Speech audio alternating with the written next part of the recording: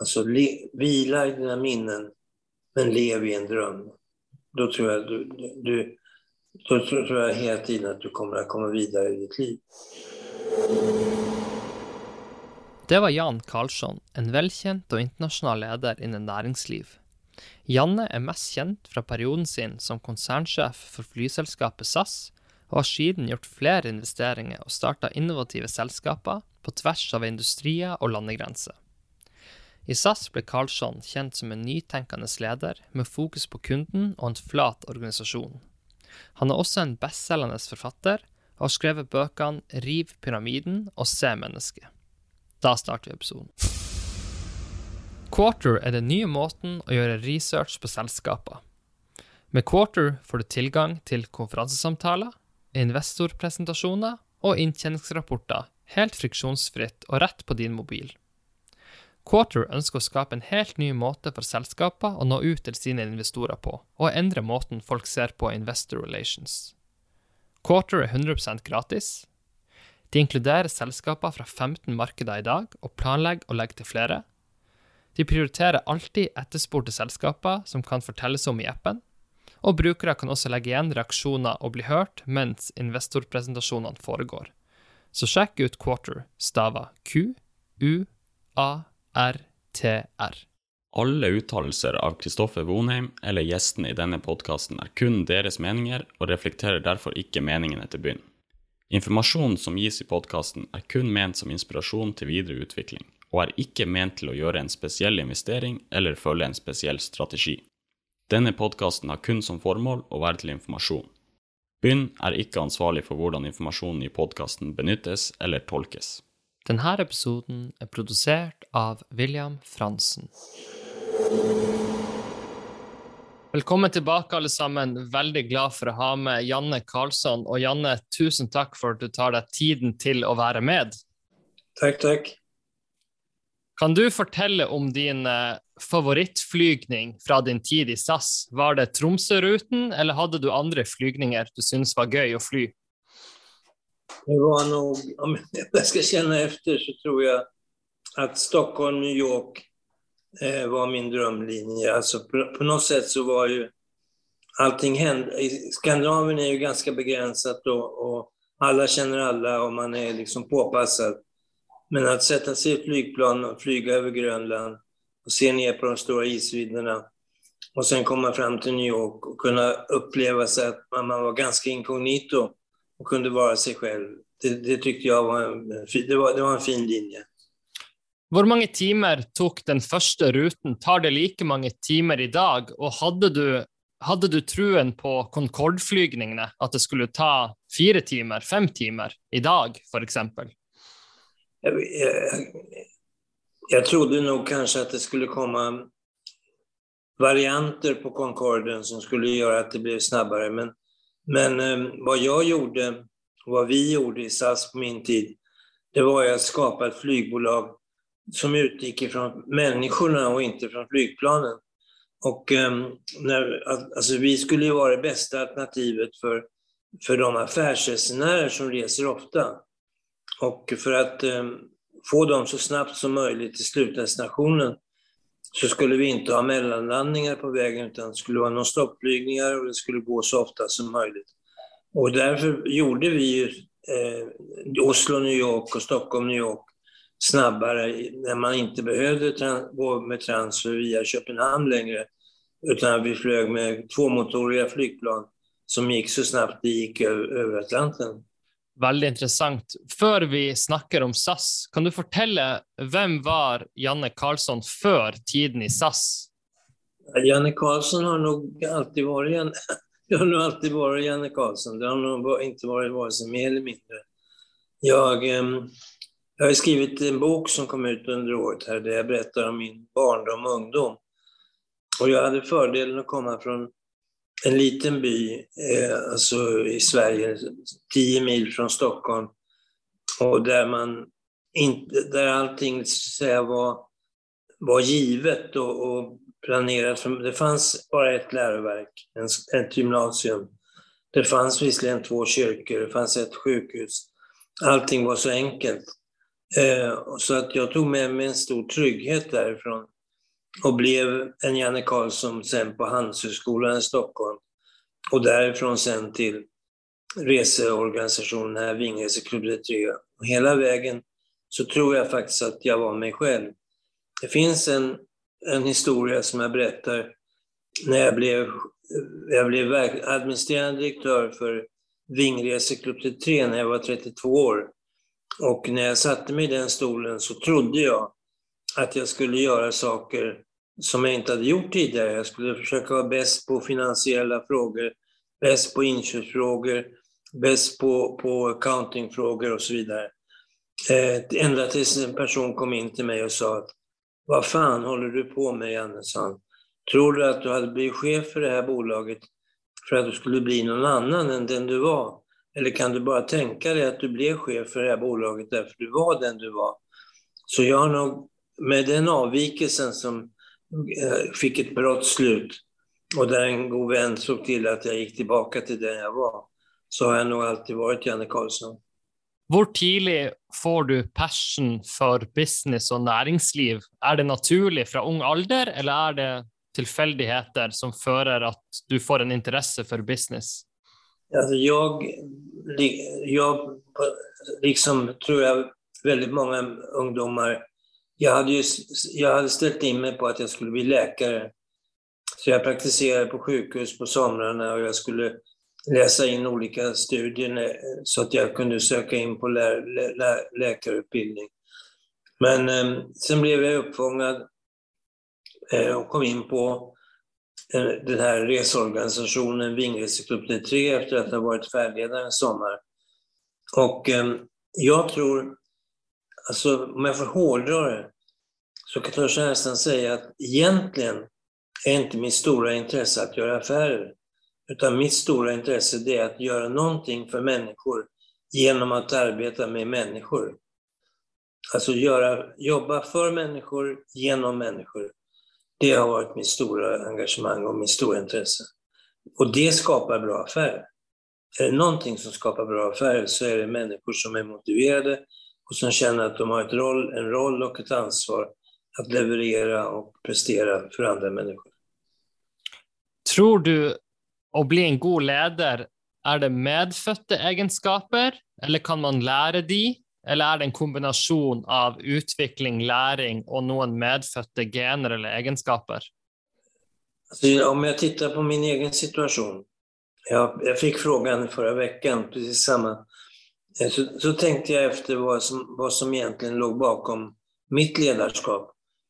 Och jag tror att mina föräldrar hade haft en stor tragedi genom att förlora barn innan jag föddes. Så när jag föddes så var jag den första av deras barn som överlevde. Och det gjorde att jag fick otroligt mycket kärlek. Och inget hot, ingen rädsla fanns i min omgivning, i min närvaro. Och det här, jag tror alltså att den här miljön som vi skapade då i vårt hem, den var grunden för att jag skulle bli en bra ledare. Alltså bra att ha relationer och att arbeta med andra människor. Det fick jag där. Sen är det intressant att när jag berättar min historia, till exempel i den bok jag nu har skrivit, Se människan, så visar det sig att mina stora lärdomar kommer från de tillfällen när jag gör några misstag. Och jag har goda medarbetare som har modet och generositeten att tala om för mig att det där var inget bra och gett mig chansen att korrigera. Så att ja, jag hade med mig ledarskap från början. Det är möjligt att jag föddes med ledarskap, men jag fick i alla fall till mig i form av uppfostran i den sociala miljön jag växte upp i. Och det förde jag sen in i de olika verksamheter jag arbetade. Och sen fanns det bra människor på vägen som tillrättavisade mig på ett sådant sätt att jag kunde utveckla och bli ännu bättre ledare. Vad tror du är dina största misstagen? Har du någon exempel? Är det jobbrelaterat eller också privatrelaterat? Jag pratar väldigt mycket om betydelsen av att man som verksamhetsledare sätter upp ett mål och anger en väg, en strategi för hur man ska nå målet och lämnar över ansvar till människorna att själva gå den här vägen för att tillsammans nå målet. Den enda misstag jag har gjort, det är att jag aldrig satt upp ett mål för mig själv. Jag pratar bara om att andra ska göra det för andra människor i företag och organisationer, men jag har aldrig satt upp någon plan med mitt eget mål och en strategi för hur jag ska nå det. Hade jag gjort det så skulle jag nog jobbat mindre med affärer och investeringar. Jag skulle ha fortsatt jobba mer med människor för människor i olika sammanhang. Väldigt intressant. Kan du fortelle litt om det är jo en artig anekdote, det smilekurset du initierte i din tid i SAS, at menneskene måtte begynne å smile til gjestene sine. Kan du fortelle litt om den idén? Det var, vår målsättning var att vi skulle bli lönsamma redan i flygdriften i SAS, vilket man aldrig hade varit. För flygdriften gav alltid förluster, och så tjänar man pengar genom att sälja tillgångar som flygplan och så vidare. Och det här var ju väldigt, väldigt tråkigt, därför det var 20 000 människor som jobbade dag och natt för att skapa ett bra företag, och det enda de fick var ett olönsamt resultat. Och den här finanschefen som sålde flygplanen, han trodde att han var den som skapade vinsterna i bolaget. Men så när jag kom dit så sa vi att vi brukade flyga flygplan, nu måste vi lära oss hur man flyger människor. Och vilka människor skulle vi då satsa på? Jo, vi bestämde oss för att vi skulle bli det bästa flygföretaget för de frekventa affärsresenärerna. Och sen överlät vi till alla som jobbade i organisationen att själva utveckla sin insats så att den blev den bästa för alla affärsresenärer. Då är det så här att innan vi gjorde det här så fanns det mycket negativa åsikter om SAS i marknaden. Och om en passagerare kommer ombord och redan från början är missnöjd, så är det väldigt svårt att ge bra service. Om en passagerare däremot kommer ombord och är nyfiken och har förhoppningar om att se någonting nytt, någonting väldigt bra, då är det väldigt lätt att ge god service. För passageraren förväntar sig att det ska vara det nu. Och för att få de här människorna som jobbade längst ut mot kunderna att inse att deras roll är avgörande för företagets konkurrenskraft, så sa vi att vi investerar i att sätta alla de här 19 000 människorna som har kundkontakt, vi sätter dem på en kurs där de får lära sig service. Vi visste damn well att de kunde service väldigt bra redan. Men det var ett sätt att markera för dem. Vi investerar i er och vi gör det för att ni är de viktigaste vi har i vårt företag, att möta kunden i sanningens ögonblick. Väldigt, väldigt intressant. Det minner mig om Starbucks stängde ner alla Starbucks i hela världen för att fokusera på service när de hade gått lite dåligt. Så det visar ju att en sån investering i ansatte kan betyda väldigt mycket, även om det kommer med en kostnad. Ja, absolut. Och alltså man måste förstå att det är inte bara själva åtgärden eller insatsen av en kurs som skapar förändringen, utan det är också medvetandet om att de satsar på oss. För då måste ju vi vara viktiga när man investerar pengar i att utveckla vår kunskap. Det hände en sak väldigt mycket i början av den här nya strategin. Och det var på ett möte med flygande personal, så var det en flygvärdinna som sa att det är inte klokt att vi inte kan få nya vagnar, att serveringsvagnar i kabinerna. Vi har ju bara gamla vagnar som det gnisslar om och som är svårt att köra fram. Och vi har sagt det så många gånger, men vi får aldrig nya vagnar. Då sa vi på podiet där vi stod, då bestämmer vi här och nu att nu får ni nya vagnar imorgon. Och det fick de. Och det är klart att det var en kostnad, men vi räknade aldrig på den. För vi förstod att investeringen skulle ge avkastning, inte i vagnen, utan alltså inställningen hos de anställda att förstå sin roll i det ansvar de hade. Fantastisk. Det sker ekstremt mye i flybranschen i dag, og veldig mange har troen på å tjene penger. Nye flyselskaper, Flyr, North Atlantic, etc. Hva tenker du overordnet om flybransjen? Er det et golden moment fordi at du får fly billig, eller er det alltid vanskelig uansett? Så att bli väldigt lönsam på att driva flygbolag, det är ingen lätt uppgift.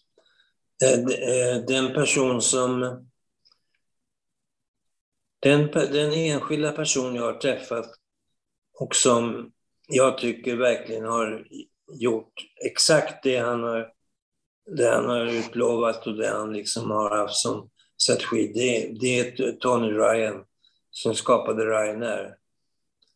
Man kan tycka vad man vill om Ryanair som passagerare, men han har aldrig sagt någonting annat än att han ska producera till låg kostnad och sälja till låg pris. Och han följer det till punkt och pricka. Jag tyckte att SAS vi blev ju utvalda till världens bästa flygbolag inom alla områden som fanns. Och det var när vi hade bestämt oss för vår strategi. Vi ska vara det bästa alternativ för affärsresenärerna. Och då kan man säga att det fanns ingen konkurrens på den tiden. Nej, det gjorde det inte. Alltså, det fanns ingen konkurrens i flygbranschen. Men vi skapade konkurrens i det marknadssegmentet trots att det inte var konkurrens i branschen. Och det var briljant.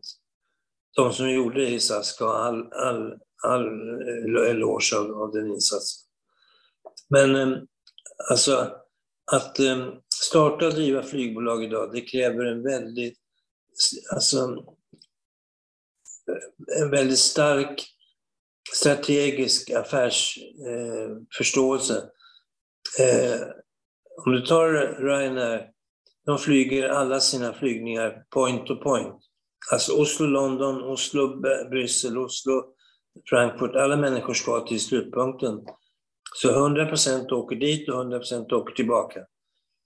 Så om man däremot börjar flyga på långdistans, som till exempel People's Express i USA och Norwegian gjorde i Skandinavien, då är det en helt annan affär. Det är totalt annorlunda. Flyger du Oslo-Bangkok till exempel, så kanske 50% ska till Bangkok. Resten ska till Singapore och Filippinerna och Phuket och vad det nu är för någonting. Och då måste du bygga en helt annan struktur. Och missar du det, ja då är du ju inte inne i den affären. Så att skulle man starta ett flygbolag idag, så flyg point to point, satsa inte så mycket på flygplanen, utan satsa på människorna och som jobbar i bolaget och människorna som ska flyga med dig. Veldig vanskelige spørsmål, men hvis du måtte forecaste 10-20 år, blir det elfly, hydrogenfly, biofuel eller en kombination av allt muligt samtidigt? Jag måste vara ärlig och säga att jag har inte en minsta aning. Att det kommer att bli stora förändringar, det vet både du och jag, men hur de kommer att bli, det törs jag inte sia om. Noe du vet om, kan vi oppsummere din første bok som var å rive pyramidene, flat organisasjonsstruktur? Hvis du måtte ha skrevet den samme boken i dag, ville du også måttet snakke om remote arbeid, for i dag så kan jo alle jobbe digitalt samtidig. Det var vel ikke like aktuelt under din periode å jobbe remote over hele verden. Du ville vel samle menneskene på et kontor for kulturbygging? Ja och nej. Alltså SAS var ju ett globalt företag. Vi hade ju kontor och anställda i stort sett hela världen. Men vad du ska förstå, det är att vad rivpyramiderna säger, det är att man säger många saker. Men vad den bland annat säger, det är att en ledare måste vara duktig på att lyssna in vad som är det viktigaste för de kunder de ska tjäna i marknaden. Sen måste en ledare ha mod att ställa sig upp och säga att nu har jag lyssnat färdigt. Nu bestämmer jag. Här är det mål vi ska gå mot. Här är den vägen vi ska följa allihopa. Den strategi vi ska tillämpa. Och nu får var och en av er som går på den här vägen, nu har ni ansvaret att fullfölja vår strategi inom ert område. Så att varje människa känner att de har ett stort ansvar, men i en helhet som är större än de själva. Och sen måste du mäta och bedöma utgången. För du kan inte ge ifrån ett ansvar utan att också värdera det efterhand. Det vore, vad ska man säga, ger du ifrån ditt ansvar så måste du också följa upp resultatet. För annars visar du inte respekt. Annars visar du inte respekt för människorna. Så att jag tror att jag skulle skrivit i pyramiderna likadant idag. Det visar sig att den fungerar ju som universitetslitteratur och säljer ju hela tiden runt om i hela världen fortfarande idag. Det är helt fantastiskt. Jag tänker på att simplicity är ju väldigt viktig. Tror du det är väldigt många ledare som förstår teorien men inte klarar att ta det ut i praxis alltid? Det är det som skiljer de bästa från de näst bästa. Jag tror du har precis rätt. I det här som jag försöker beskriva så hade jag en svensk ordförande. Vi cirkulerade i ordförandeskapet. Min svenska ordförande, han sa att det är så märkligt, sa han, för jag är ordförande i ett annat bolag och våran vd där, han säger precis samma saker som du säger. Men det konstiga är ju att han gör det ju inte sen. Han är ju där och petar och bestämmer själv i varje sak. Han törs inte ge ifrån sig ansvaret. Och jag tror att vill man vara en riktigt framgångsrik ledare så måste man våga tro på människor och man måste våga förstå att man tjänar människor i marknaden. Vad brukar du till att säga hvis du är mentor för någon, kanske i 30-40 årene, och så är de usikker på om de ska gå från att vara en controller eller CFO till att bli CEO?